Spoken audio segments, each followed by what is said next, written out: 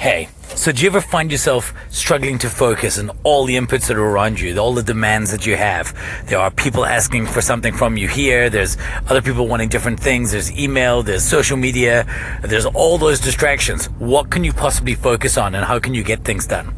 Well, it turns out today I learned that there's a part of your brain focused on doing just that. It's called the reticular activation system, and it's the bomb.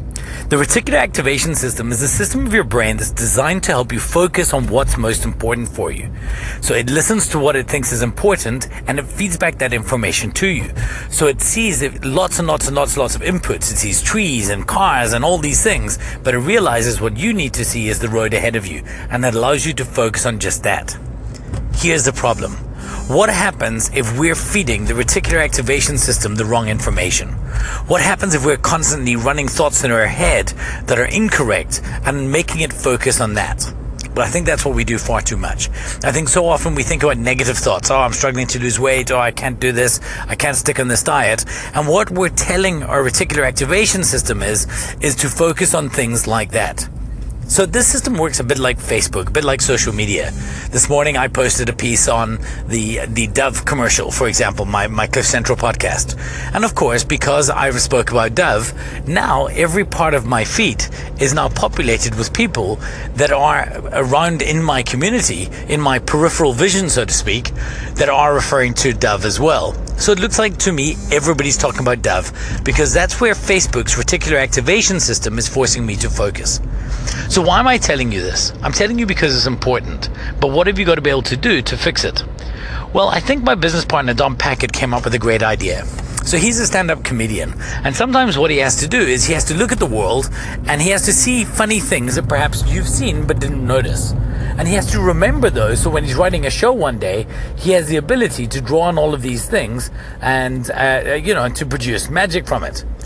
Now, the way he does this is by carrying a little notebook in his back pocket. Every day when he sees something that he thinks, hey, that could be funny, he makes a little note about it so that he can refer to it later to create information or to create comedy.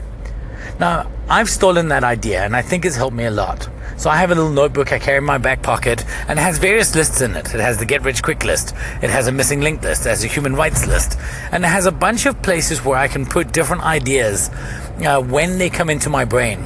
And by giving my reticular activation system a place to store ideas when it sees them, it's actually more likely to bring them to the forefront of my attention. The problem is that most of us, we're waiting for the ideas to happen to us.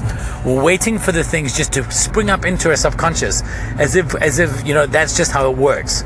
But it doesn't. You have to train your brain to look for them. And the best way to do that is to give your brain a destination. So that's what I want you to do today. Find out, list down the things, first of all, that are important to you. What are the different things that you need to be focusing on? And then create a focus list for each time that an idea in that sphere pops into your brain, so that when it happens, it has a place to live. If you do that, you're training your reticular activation system to kick into hyperdrive and to start looking for those inputs for you. If you can change the way your brain looks for stuff, you'll change what you find in the world. And when you can change what you find in the world, you change how you interact with it. I think that's the difference. That's how entrepreneurs act, because we're always looking for an opportunity. And I think that's how you have to hack your brain. So if you want to read more about this, I drew the inspiration for this podcast from a friend of mine's article. His name is Brandon Nebsey. He's from St. Louis, and he wrote a great article on topic that I will post to Twitter shortly. You can find that at Rich Mulholland if you want to read more. Otherwise, create that list and hack your own reticular activation system. Peace.